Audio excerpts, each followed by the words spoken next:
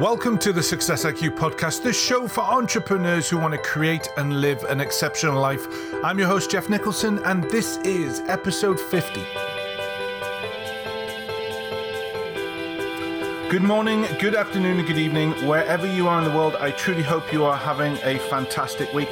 We've got a great guest, a great personality from the Northeast, is Laura Pearman.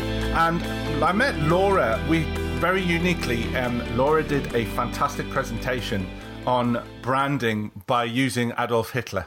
And it was truly brilliant if we remove the fact that he was a complete get. But in reality, it was really interesting listening to it. And once I heard it, I had to get her on the show. So we're going to find what Laura does and talk about her area of expertise in a second. But Laura, welcome to the show. Thank you very much. What an introduction. Hello to all of the listeners. Yeah, and it really was that. It was that presentation, because we hadn't met up until that presentation. That's right. Yeah. So what a way to be introduced. Let's talk about branding Hitler style. But I am in shock. What can I say? Story of my life, Jeff. So, Laura, can you give us a bit of a background about your journey into starting your own business?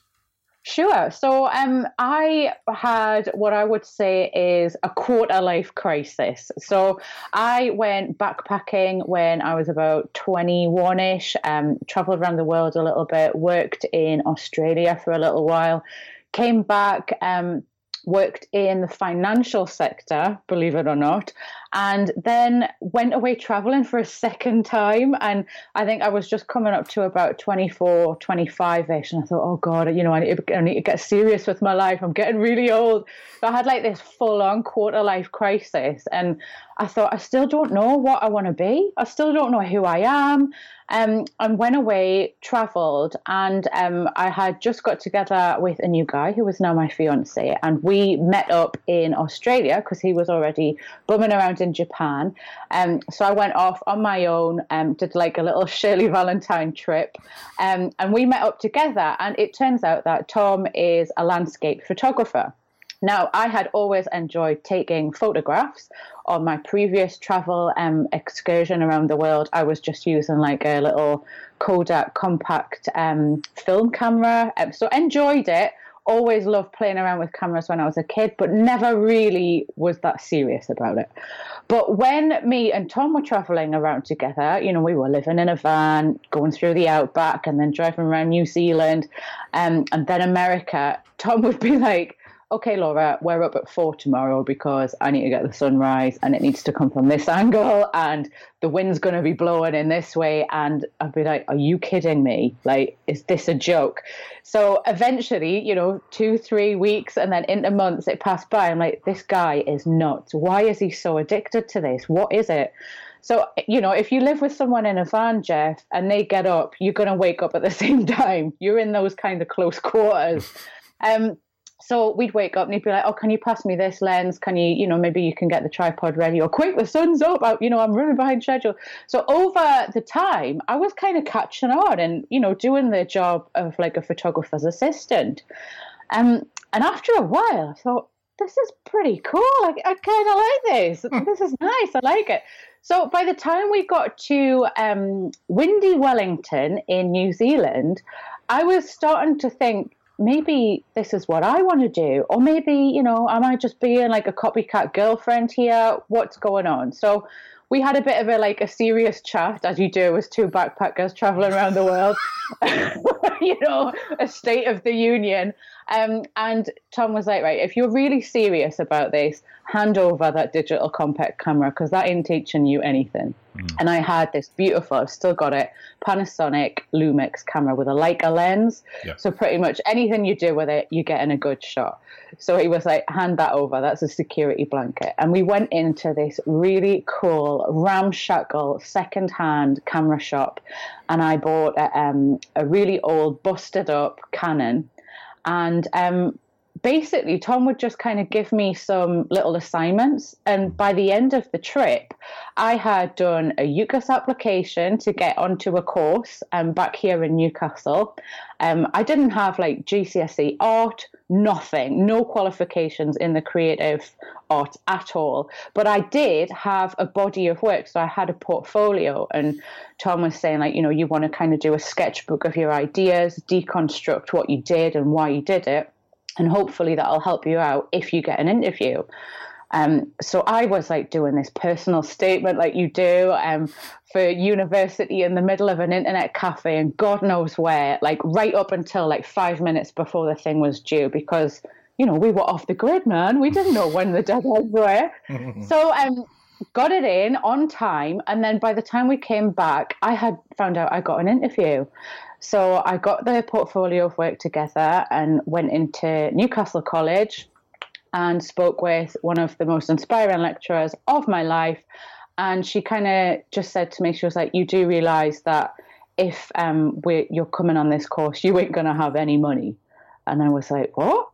She said, this is your life now. You're going to be completely hooked on camera equipment, on lights. And I was like, yeah, no problem. I'm addicted to photography. I love it. And she gave me an unconditional offer. She said, based on this work and how you've presented it, I'm blown away. She was like, I've never seen anybody come to an interview this prepared. You've got a place.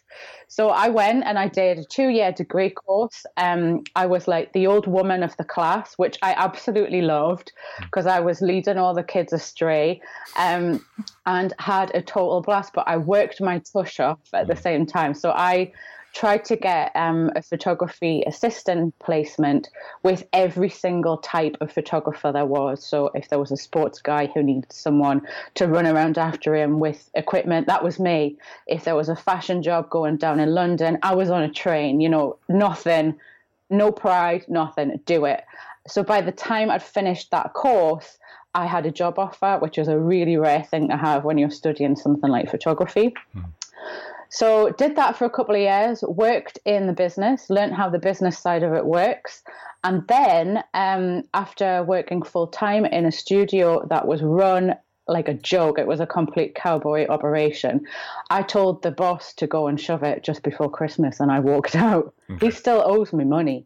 Right. And yeah, I left. And then I had a really miserable Christmas because we had no money. And I just thought, you know what, I can do much better than he was doing.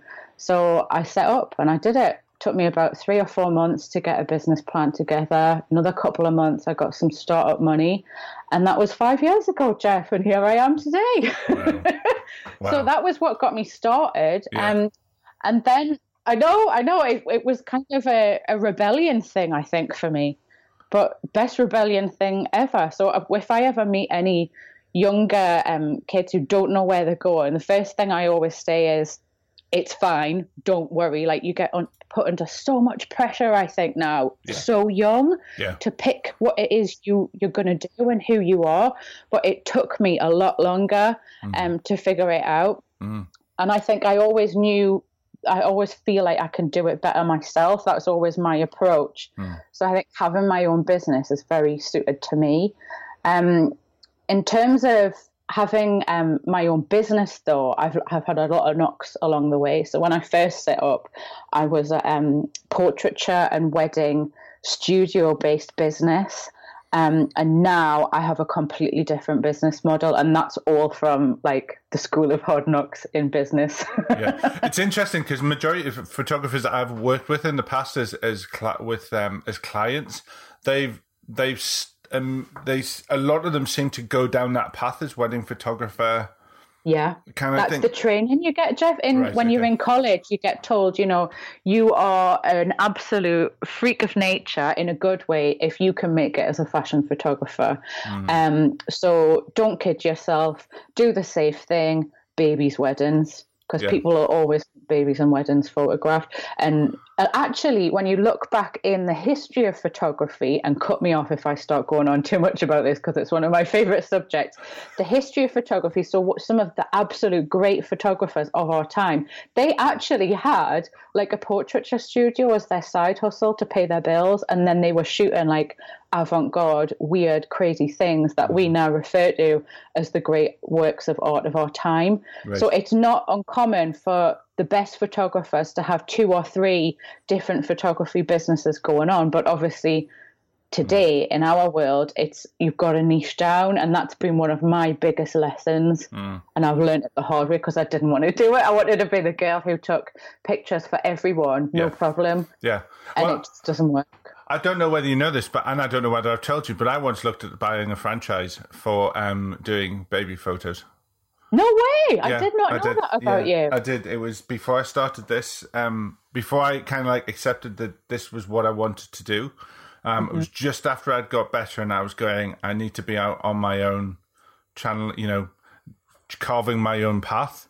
And it was a baby photography franchise that I looked at doing. And once I sat down and number crunched and looked at all the things, it was like, no, I don't think so. It's a tough model, isn't it? I'm not going to do that. Especially in this particular region, I think if you're in a really, really affluent area, you are laughing because people are, you know, money is no object. But if you're in a region that isn't as well off, you're going to always have to be playing the price game with the rest of the market share. And that is tough. Yeah. So when you went to change your, I guess your brand to some extent, what were the sort of challenges you went through on that? For me, a lot of it is the creative challenge. So it's like the arty, like, who am I? And is this the right thing? And is, you know, like I've got a hot pink, like lips. It's like I deliberated over that shade for weeks, you know, whereas I think for other people, the decision is just making the change. Like the change is fine. I knew I needed to do that. Yeah.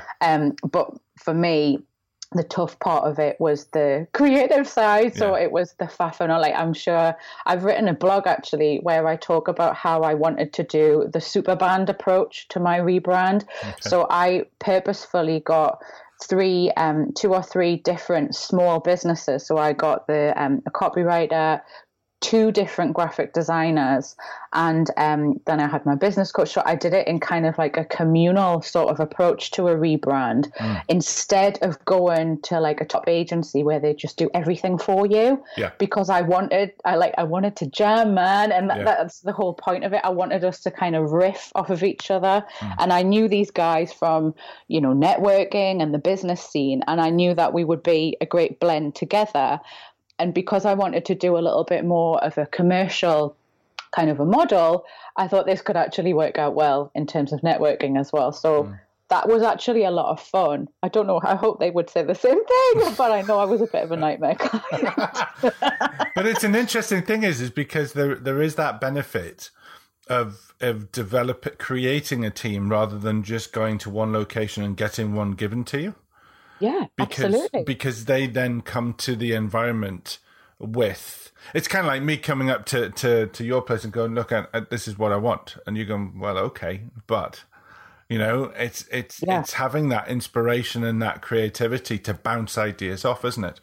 Yeah, and respecting that they are experts in their field, but it's like, right, well, what can you bring to the table? Great. That, you know, like you're on drums, keep the rhythm going. Yeah. You're on bass, okay, let's get some bass rock. And you two work together because I know that you work together. And this is the kind of thing I'm thinking, but jam with it, flow with it, you know, make it happen. And that was where we came about, and people can see you a lot clearer than what you see yourself. That's another thing with branding. I think people, you know, and I wanted them to be able to say, no, Laura, you're not like that. You know, if you swear all the time. It's like, yeah, actually, I can swear a bit more now because I'm not doing the family approach and, you know, being a baby photographer who swears, you're going to get a very specific niche of parent who is okay with that. Yes. Yeah. You're really like refining your audience. I had to really watch my mouth a lot of the time when I was doing that work.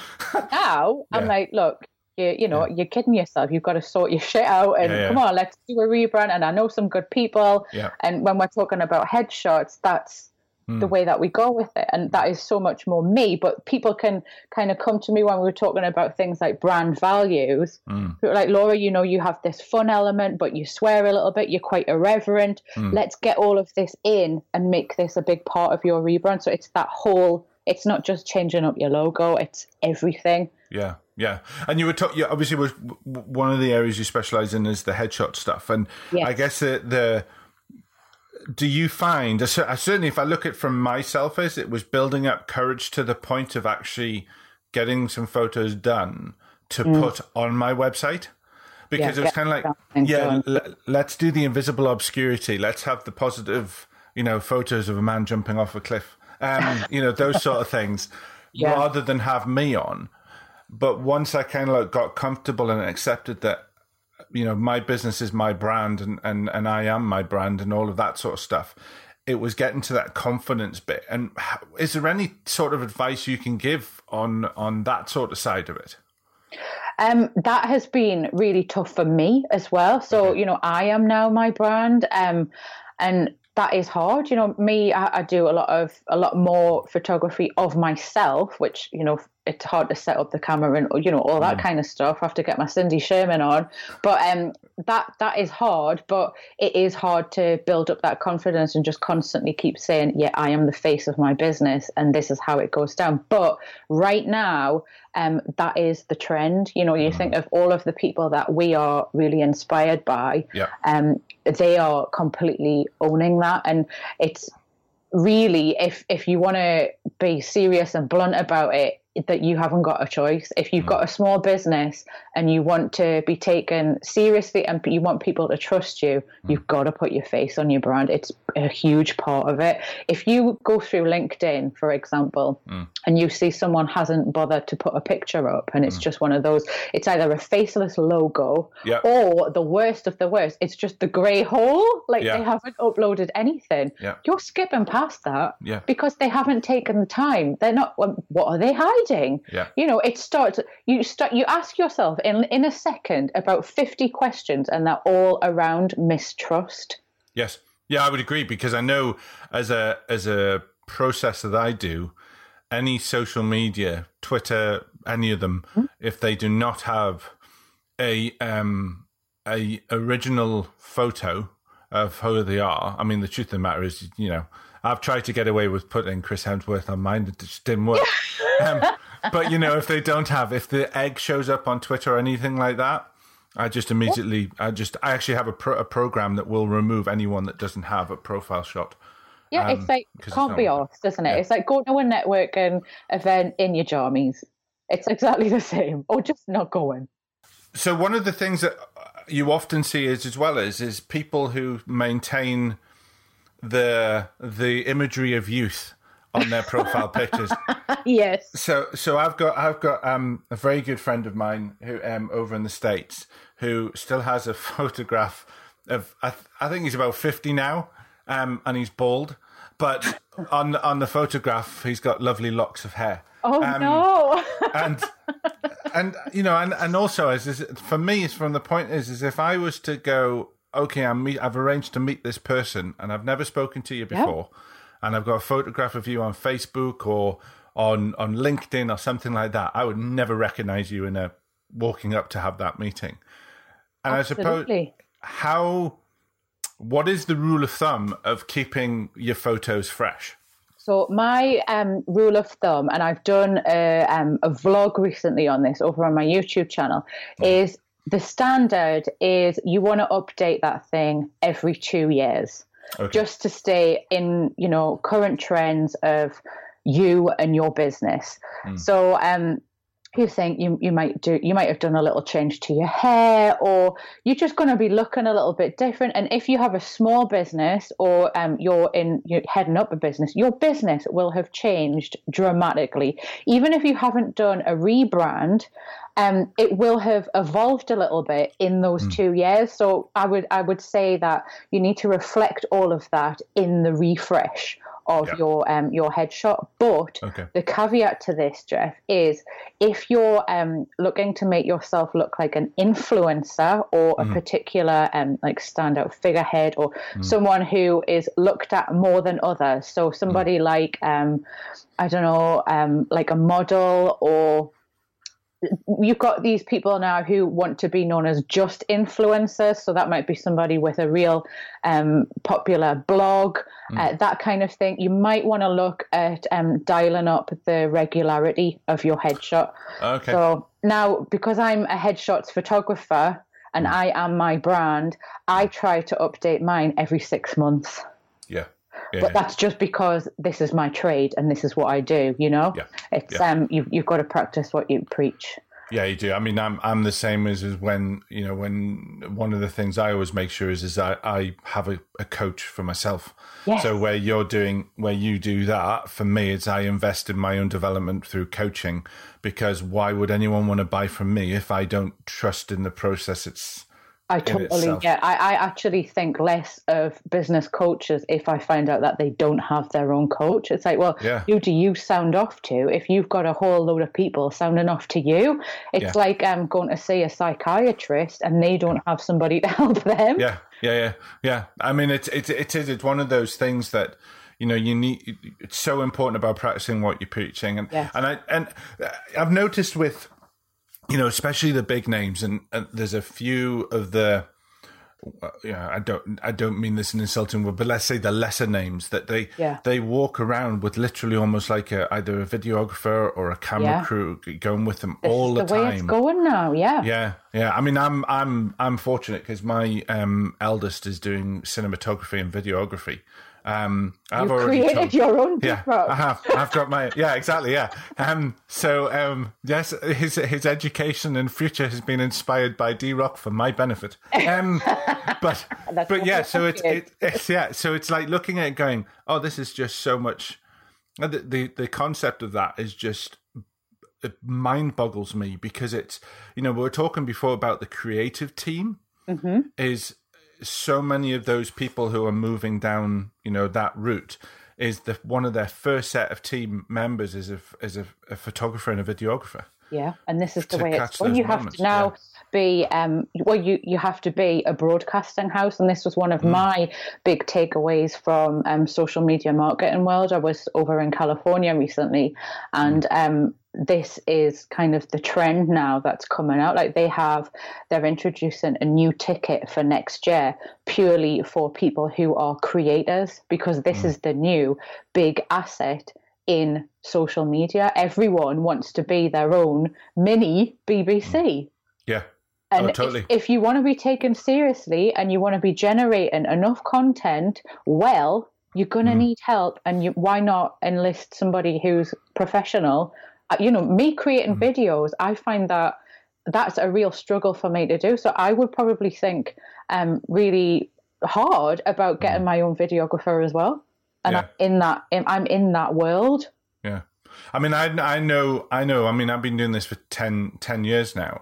And I know that the majority of my, you know, I have my skill set in the coaching and the development and that sort of thing. But I know that my biggest skill set development certainly over the last 5 years has been learning about video, you know, the radio station, which is like this one, the video channel, or the TV channel, which is like the YouTube channel. All of that has been an awful lot of attention, probably more than I'd care to admit or would like, has gone to, I need to make sure that I understand this, because that bit's going to push you a hell of a lot further back than not knowing that stuff. Yeah, you've got to be a person. If you're a personal brand, and you recognize that you're a personal brand, that's like the first step. And then it's broadcasting that you're a personal brand. So you want to do that through primary content, which is all of those things that you're talking about there, Jeff. So podcast, you're creating your own media, and that is, the other people who are on the lower rung of that ladder, they're the ones who curate that the whole time. So they are circulating it and consuming it and sharing it. And if you're the one who's creating it, guess who stands out more? And yes, it's really hard work. Like you've just said, it is bloody hard work to learn how to create a podcast or develop a successful YouTube channel. But it will pay off in huge dividends. Yeah, it's the persistence. Yes. It's not giving up, because there will eventually be a tipping point. And for transparency purposes, I haven't reached that with my podcast show. It takes a while, doesn't it? They say, absolutely. I was listening to Natalie Ekdahl. I don't know if you tune into her Biz Chicks. Yeah, she was just done a really interesting cast on how long it's taken her to increase in the success of her cast. And the figures are so interesting. It's like after the first year she got to this, but after year 2, it increased like by 400%. So it's like you go, like you say, this dogged determination and this constant process, and then all of a sudden it'll spike, but it's only going to spike if you have that dogged determination. It's consistent and you're putting it out methodically, and that's where you specialize in helping people to stick with it. Well, yeah. This episode is sponsored by Presentation Genius. You might remember Simon from Presentation Genius from way back in episode 5. It's one of the highest downloaded episodes of the show, probably because of the sheer amount of content Simon gave away. Well, now he's giving away more at his only public training course in the UK this year. It's on September the 15th, and there's all the information you need at presentationgenius.info/Durham. What's more, Success IQ listeners can get 13% off whatever ticket you buy by using the coupon SUCCESS13IQ. Presentations are such a key part of your business success. I've seen Simon work. I can absolutely recommend his stuff. And what I would say is learn from the best and become a presentation genius yourself. Okay, so welcome to the second part of the show. This is where I get a great opportunity to put Laura on the hot seat and ask her some questions I ask every guest who appears on the show. So, are you ready, Laura? I am. Okay. Ouch, that hurts. It's a hot seat. Okay, so Laura, the first question is, how much time a week do you spend on self-development or development in yourself? It might not be from the mindset side, it might be skill side, or it might be fitness side, but how much time a week do you spend? Okay, so you're going to have to help me with some sums here, because I do a mixture of things. So I do about 15 minutes meditation every morning before I do anything. Okay. Well, I have coffee and then I do meditation. And I've just started doing that this year, and it really works. Really helps me. So we've got 15 minutes a day. And then I try and get to the gym like twice a week for about 2 hours. And then I have my own business coach as well. And I've actually just turned up the dial with her, and we're doing even more time. So I've gone from like an intensive group coaching situation to working with her one-on-one. So I think we were just talking about this yesterday, actually, and I'm going to be seeing her for a whole half day. I think that happens like once a month. Brilliant. Okay. So that's... So you probably spend... Over to you, Carol Vorderman. How much is that? This is why I left school at 16. Yeah, so let's say a day a week. Okay, so... so actually, as a side to that, you've moved from a group coaching environment to a one-to-one coaching environment. Yes. What have you found the benefits of doing that with? Because I got both. I've got the Success IQ group and the Success IQ Elite, and it always intrigues me is for people who work with other coaches, and as they transfer over, what have you found the benefits to move from that group coaching environment to the one-to-one? Well, I've really, really taken my time and taken like baby steps with this, because when I first started, I was on like a real basic, like light group coaching thing. And I thought, yeah, I don't really need this. I'm my own like CEO of my life, like blah, blah, blah. It wasn't healthy, let's be honest. And when I started getting into it, I thought, no, I'm going to stick with this. Let's just give this some time. So I think I gave it about a year of doing the light touch group coaching. And that was very much where we kind of go around the group, give each other ideas, but everything that we say we're going to do, we are then held accountable to it. So especially somebody like me who's a creative and it's like, oh, I think I might do this. I think I might do that. Squirrels. Oh, what about this? Yeah. And total squirrel overload. And then when you come back the next month and somebody shows you this list that's like Santa Claus's children's names list, and you're like, oh, I said I was going to do all that, crumbs, but now I have all these new ideas. I kind of got into the rhythm of, oh yeah, if I want to make stuff happen, I have to complete the job. Right, this is how it works. So I did that for about a year, and then I stepped it up. So that was where we were doing a little bit of like private coaching, and then still with the group dynamic as well. And I've done that for about 2 years. So, you get talking about a 3-year journey now. But I found that I want more of my own structured time to just really get serious and focused even more on what I'm doing. And I can already predict that I'm going to miss the group dynamic because, I love to talk. That's quite obvious now. I have to wrap it on. So I think probably for me, I think I'm going to give it about 4 to 6 months of just doing the one-to-one, get my head down, get really focused on my shit. I think maybe the next foray will be into something like a mastermind. But I have to be honest, it's one of those things that fills me with a little bit of trepidation because you see a lot of really, really elite, like you say, elite successful masterminds. And this is why they have that price point because they are really well run. But my God, how many times have you seen the crap ones, the ones that are just pants? You can meet people for dinner and drinks any old time. It ain't a mastermind. Or at one point, do you remember when those Instagram bots they came out at like the beginning of the year, and people would send you one? It would be like, do you want a mastermind? That ain't a mastermind, sunshine. That's not what it is. So yeah, I think that might be that's where online dating. Yeah. But it's actually funny enough. I've got tomorrow. I'm doing a episode with my mastermind group. That's interesting. My main one because in August. Funny enough, we've just been talking about August before the show. Yes, we have. In August, maybe not August after our conversation and show, but in August we'll be launching for September my mastermind program.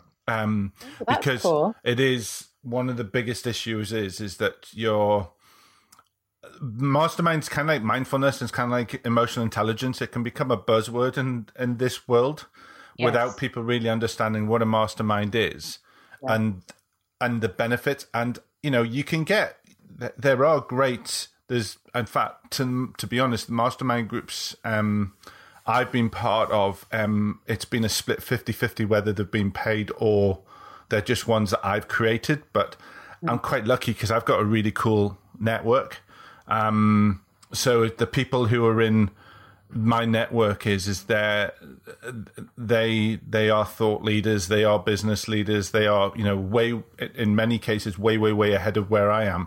But they are prepared to give that space up. You see, this is the best mastermind to be in as well. You want to be the little fish, don't you? It is, and it's such a valuable part. But I know that a lot of people speak to me about masterminding from a point of, how to do it, what's the best bit. So I wanted to interview mine because we are a bit of a crazy bunch. Who Dave and Simon have been on the show, and obviously you know them as well. They're great people, but and they don't half put the screws on, hold me accountable. But yeah, mastermind's a great thing because it, as you say, sometimes it's great to have that split between one-on-one attention, so we can be a little bit selfish. It's all about me. That's what that's what one-to-one coaching is about and what it should be about. But then we sometimes miss that group dynamic as well. Yeah, and that's sometimes, like I was saying with the whole jamming concept, that band thing. That's sometimes for me where you get the best ideas, and I love helping other people as well because sometimes that helps me in return in like a totally random way. I'll have helped someone with a problem, but then it'll give me a new idea, and I would never have come up with that idea. No, and I can attest to that, because when we met for that coffee at the hotel, it was crazy how many ideas came out of your head. Oh, it's like idea overload sometimes. I'm gonna from now on, when we talk, I'm gonna record our conversations. Oh, really? Okay. There are chronicles of Laura's ideas. Yeah. The brain spurts of Laura. It's just they just come out. Okay. Second question: what is your favorite personal development book and why? Oh, I was thinking about this morning, Jeff, when I was making my morning omelette, and I couldn't decide between two. So can I have two, or do you really have to? No, have two. It's my show. Okay, so one of them is called Worth Every Penny, and that is by Sarah Petty. And she's a photographer, but she's also a marketer. So I have a lot of affinity with her. She wrote a book all about how to. It's kind of a branding book, I suppose, but it's all about defining your price point and making it literally worth every single penny. But before she was a photographer, she had a background in, I think she worked at Coca-Cola. So she knows all about, killer brands, but it's not just for photographers. So it's one of those things where if you're thinking of shifting your price point, or you're completely thinking of shifting your pricing tariff, it's making that and adding as much value as you can, but it's coming up with unique and clever ways to add value that really wows people, touches them.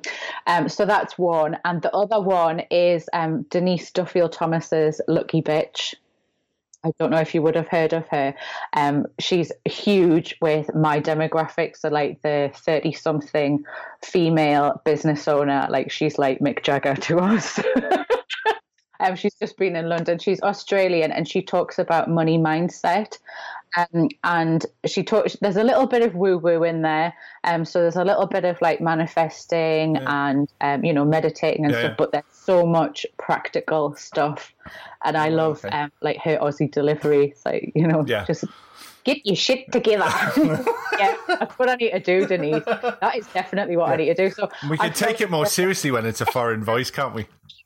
We can, so I followed her for a while, and then I got her book, and her book is brilliant. Okay. I think it's constantly not on my bookshelf because I keep loaning it to different people because I rave about it all the time. I think that's a testament of a good book, isn't it? Absolutely, yeah, totally. Okay, brilliant. So I'll put them on the show notes as well. The third question is, what's your favorite app? Oh, well, right now for my meditation, I'm using Calm. And I'm enjoying that. So I would recommend that. It's not necessarily heavily business related, but I think if you're having a tough time just getting out of your head, which I have problems with sometimes because of the ideas, I enjoy doing my calms, like I was saying before, about 15 minutes every morning. And in that app, you have breath cycles. So I know Dave, the stress guru who we just mentioned, he does so much coaching around breathing, but there's actually a little thing in there that you can put on, and it just coaches you through just breathing. It does. It's got a great breathe in, and you can see it filling your lungs and then out, doesn't it? Yeah. It's brilliant. Yeah, I've got control yourself. So if you're freaking out, you can just get that on your phone and just sit and watch it or listen to it if you've got your headphones wherever you are. And then there's the guided meditations too. Yeah, no, brilliant. Well, I think that's the thing is a lot of the stuff is when I'm talking to my listeners it's not always about the business apps. No. And at the end of the day, if you can get yourself into a calmer place, if you can get yourself more resilient and more mindful of what's going on, whether it's meditation, visualization, whatever it is, it gets you to a place of being better anyway. So absolutely, yeah. And this is what, we alluded to the whole squirrels thing, which is quite popular at the minute. It was shiny red ball about 6 months ago. Now everyone's talking about squirrels. I can quite easily get off of a Skype call or something with somebody, and I'll start on an idea, and it could be like, 10:30, and I'll carry on chasing that damn squirrel, and then I'll look at the clock and it'll be 4:30, and the day has literally escaped me. I've chased that damn squirrel into the enchanted forest, and I don't know where the hell I am.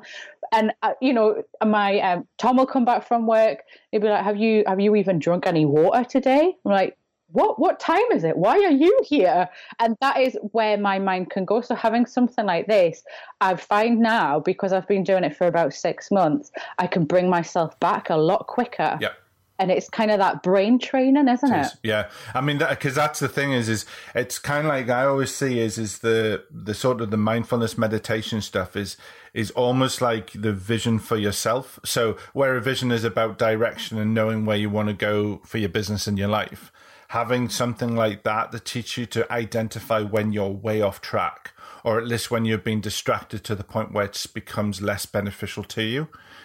You can use that to train yourself to bring back. And there's a strategy I was once taught, because people often talk about your mind racing off when you first get into meditation practices.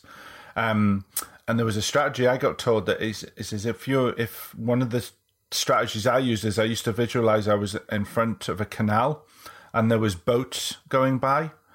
And what would happen is if the more I brain raced, the faster the boats would go. Sorry, that's interesting. The slower the boat would go to some extent, because I gave myself permission to stand on a boat, go a little bit down the river, and then step off again. And that's when I knew I was controlling the flow of where my head was going. So that was a way that was the way that I found it easier to control the pace. And then it was find the right music with the right cadence. And that helps with your pace as well. I use HoloSync and Life Flow to do mine. They're not cheap. I think HoloSync now is about 350 quid for the kit.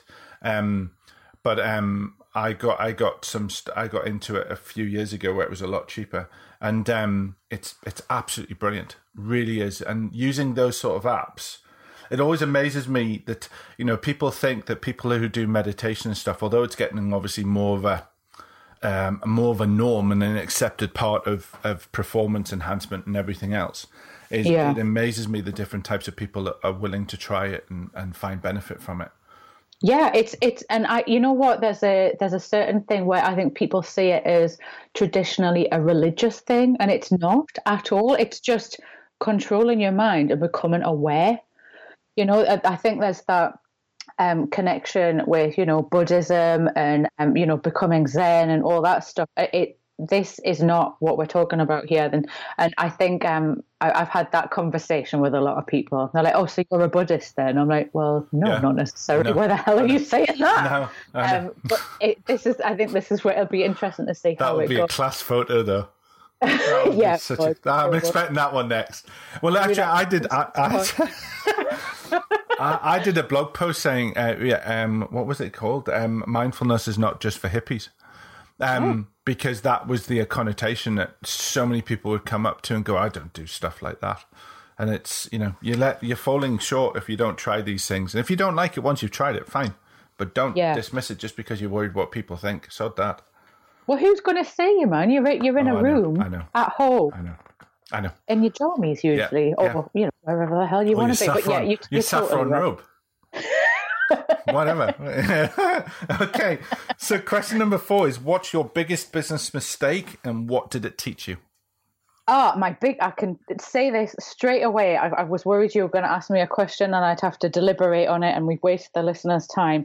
But no, my biggest mistake was quite early on in my business. I was appointed a mentor as part of a well-known national organisation, which was to do with my startup. And they kind of assign you somebody to guide you through the journey. And this guy had a background in the IT world. And he told me in a meeting, he wasn't a really nice guy either. We didn't get on. But I had that gut feeling where I thought, you don't get me. And you don't get what I want to do. But he told me in one of the early meetings when I was still writing my business plan, if you want to be taken serious, you're going to have a studio and you're going to have to put it in the middle of Newcastle. And I was thinking, well, why? What you saying that for? So I carried on. And because I was in the middle of writing my business plan, I wrote that into my business plan because that's what he had told me. And that cost me so much money because I ended up doing it. I ended up getting the funding. Part of it was a loan. And I ended up setting up a studio in NE1. And it was just hiding to nothing. And looking back with hindsight, which is a beautiful thing, he didn't know that wasn't his specialization. He didn't know that. And he was from the old school as well, where, yeah, that was probably true, but 25 years ago. Yeah. Well, yeah. It's a thing about the importance of working with people who are got the finger on the pulse and not, Well, I think the takeaway there, though, is going with your gut. Yeah. So if I've ever made a massive business mistake, and I've made a few of them, Jeff, my gut has been trying to tell me, like, oh, this doesn't feel right. I'll get like a feeling, just like a physical feeling, or just a hunch. There's a hunch. Yeah. This doesn't feel right. And if I've ever gone against it, it's been the wrong decision.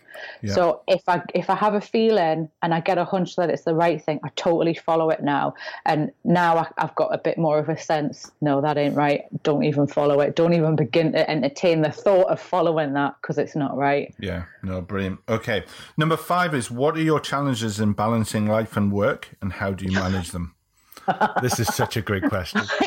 Let's just laugh at that. It's Wednesday today, right? It's a bank holiday week, isn't it?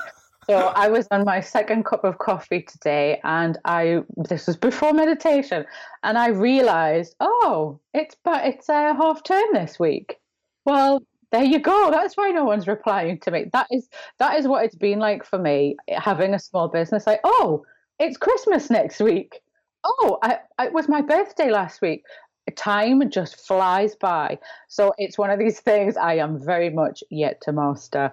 I'm doing a lot of the self-development. We clocked up about a day a week, was it? So working hard on it.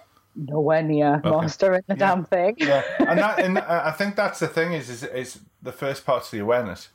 There's so many people out there, whether it's small business owners or corporate owners or whatever, that they just haven't got into that routine of creating a moment in time to stop, pause, and think, because they're just going with the momentum. Like you do even if it is after several caffeine kicks, you do your meditation. That gives you a chance to at least go, okay, I need to kind of like ground myself and steady myself for the day ahead.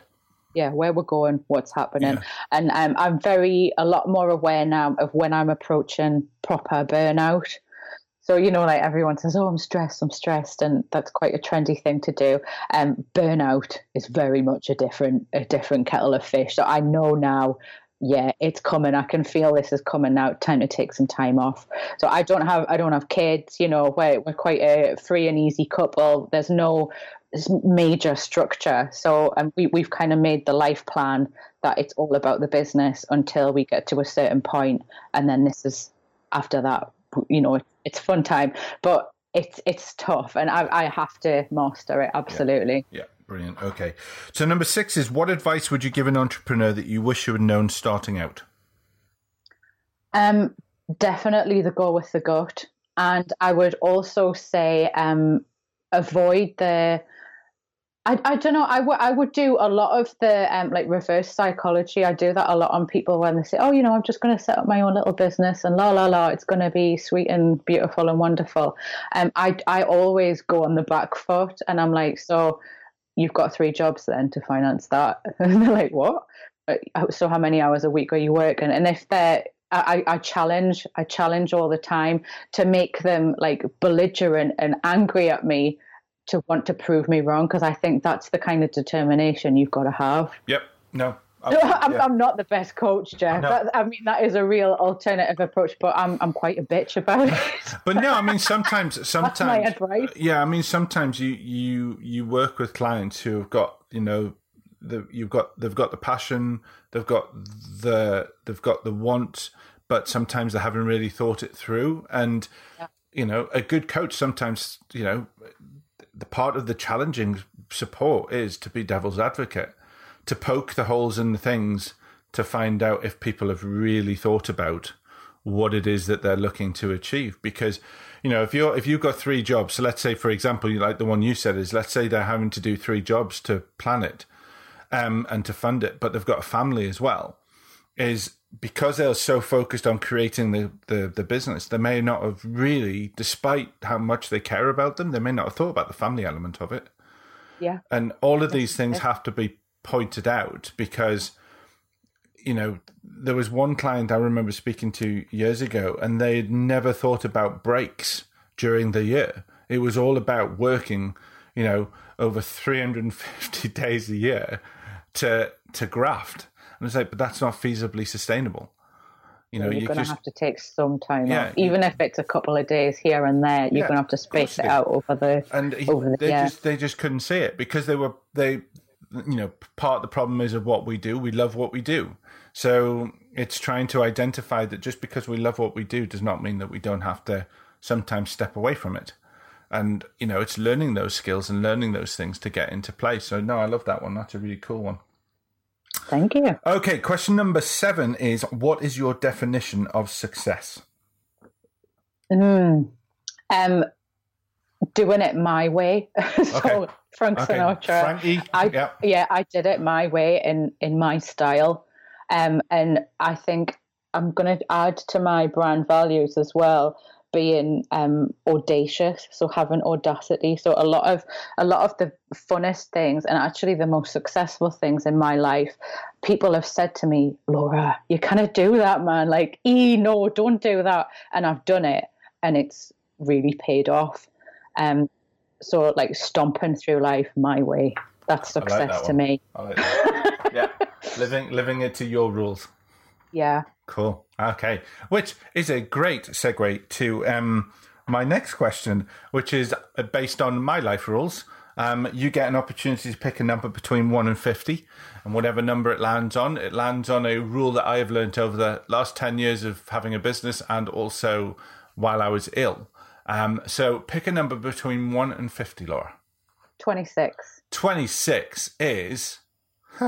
Okay. So this is a one with start with trust, and the idea of this is I find it throughout my getting better and starting my business, and some people have said this is naive, but it's something that I found really useful. Is I always start a relationship or a conversation with trust.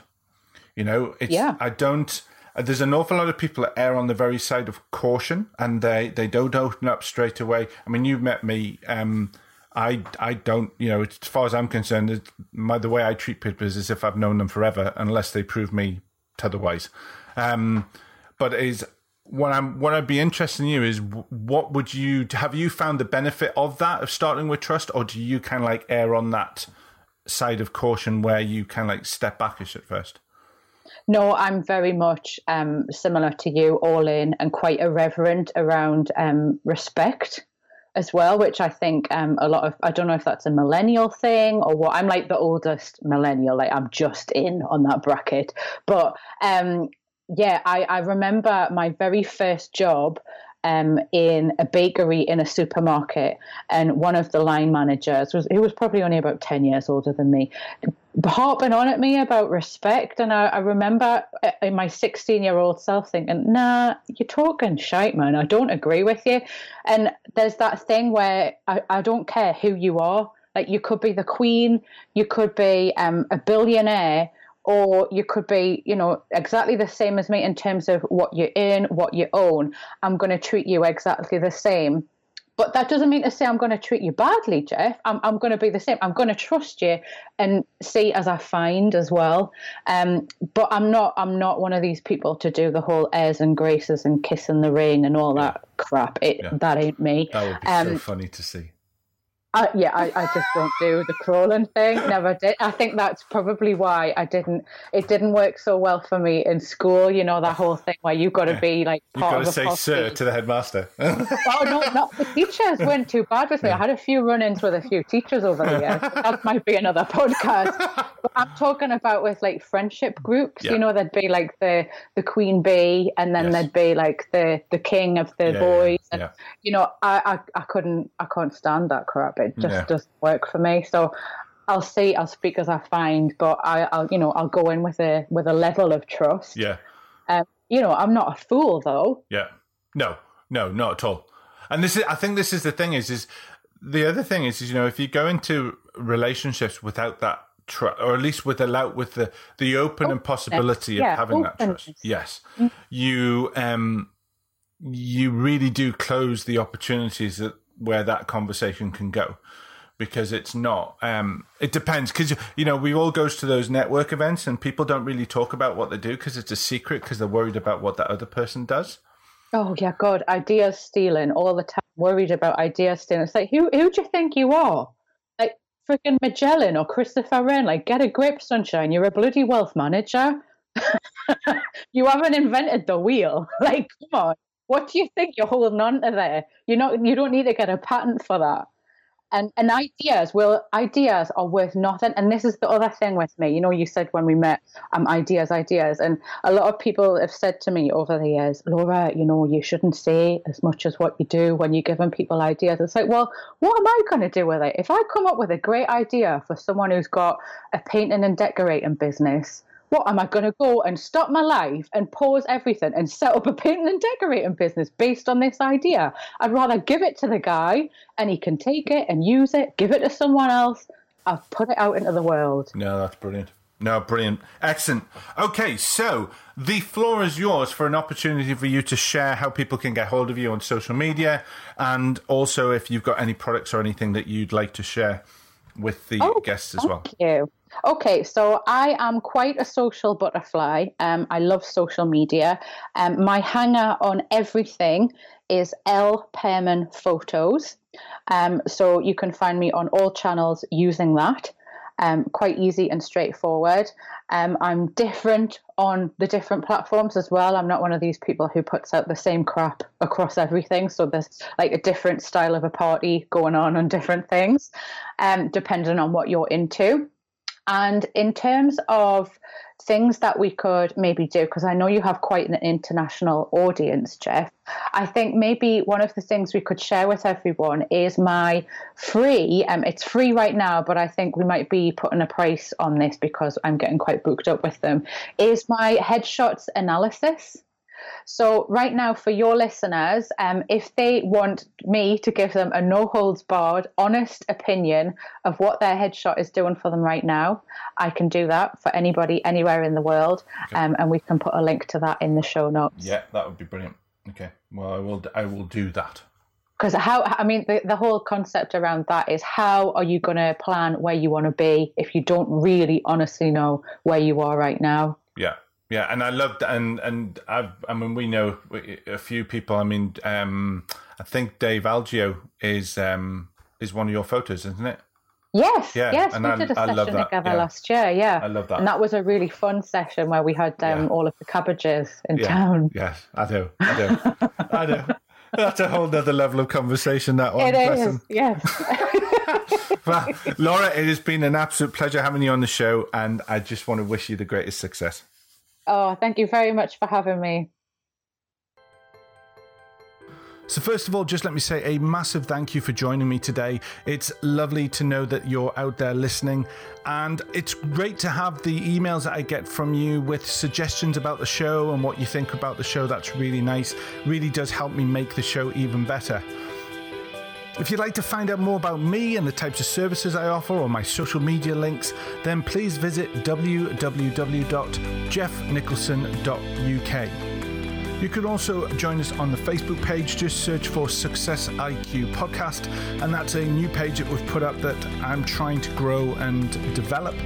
So you can tune in and find us on other stations such as Stitcher, SoundCloud, TuneIn Radio, and of course iTunes. And if you have the time, it would be great if you could pop over there, leave a rating, leave a review, because it really does help me grow the show and make the impact that I'm really looking for. So just to say, I hope you have a fantastic week. I wish you the greatest success, and I look forward to speaking to you next week. Take care.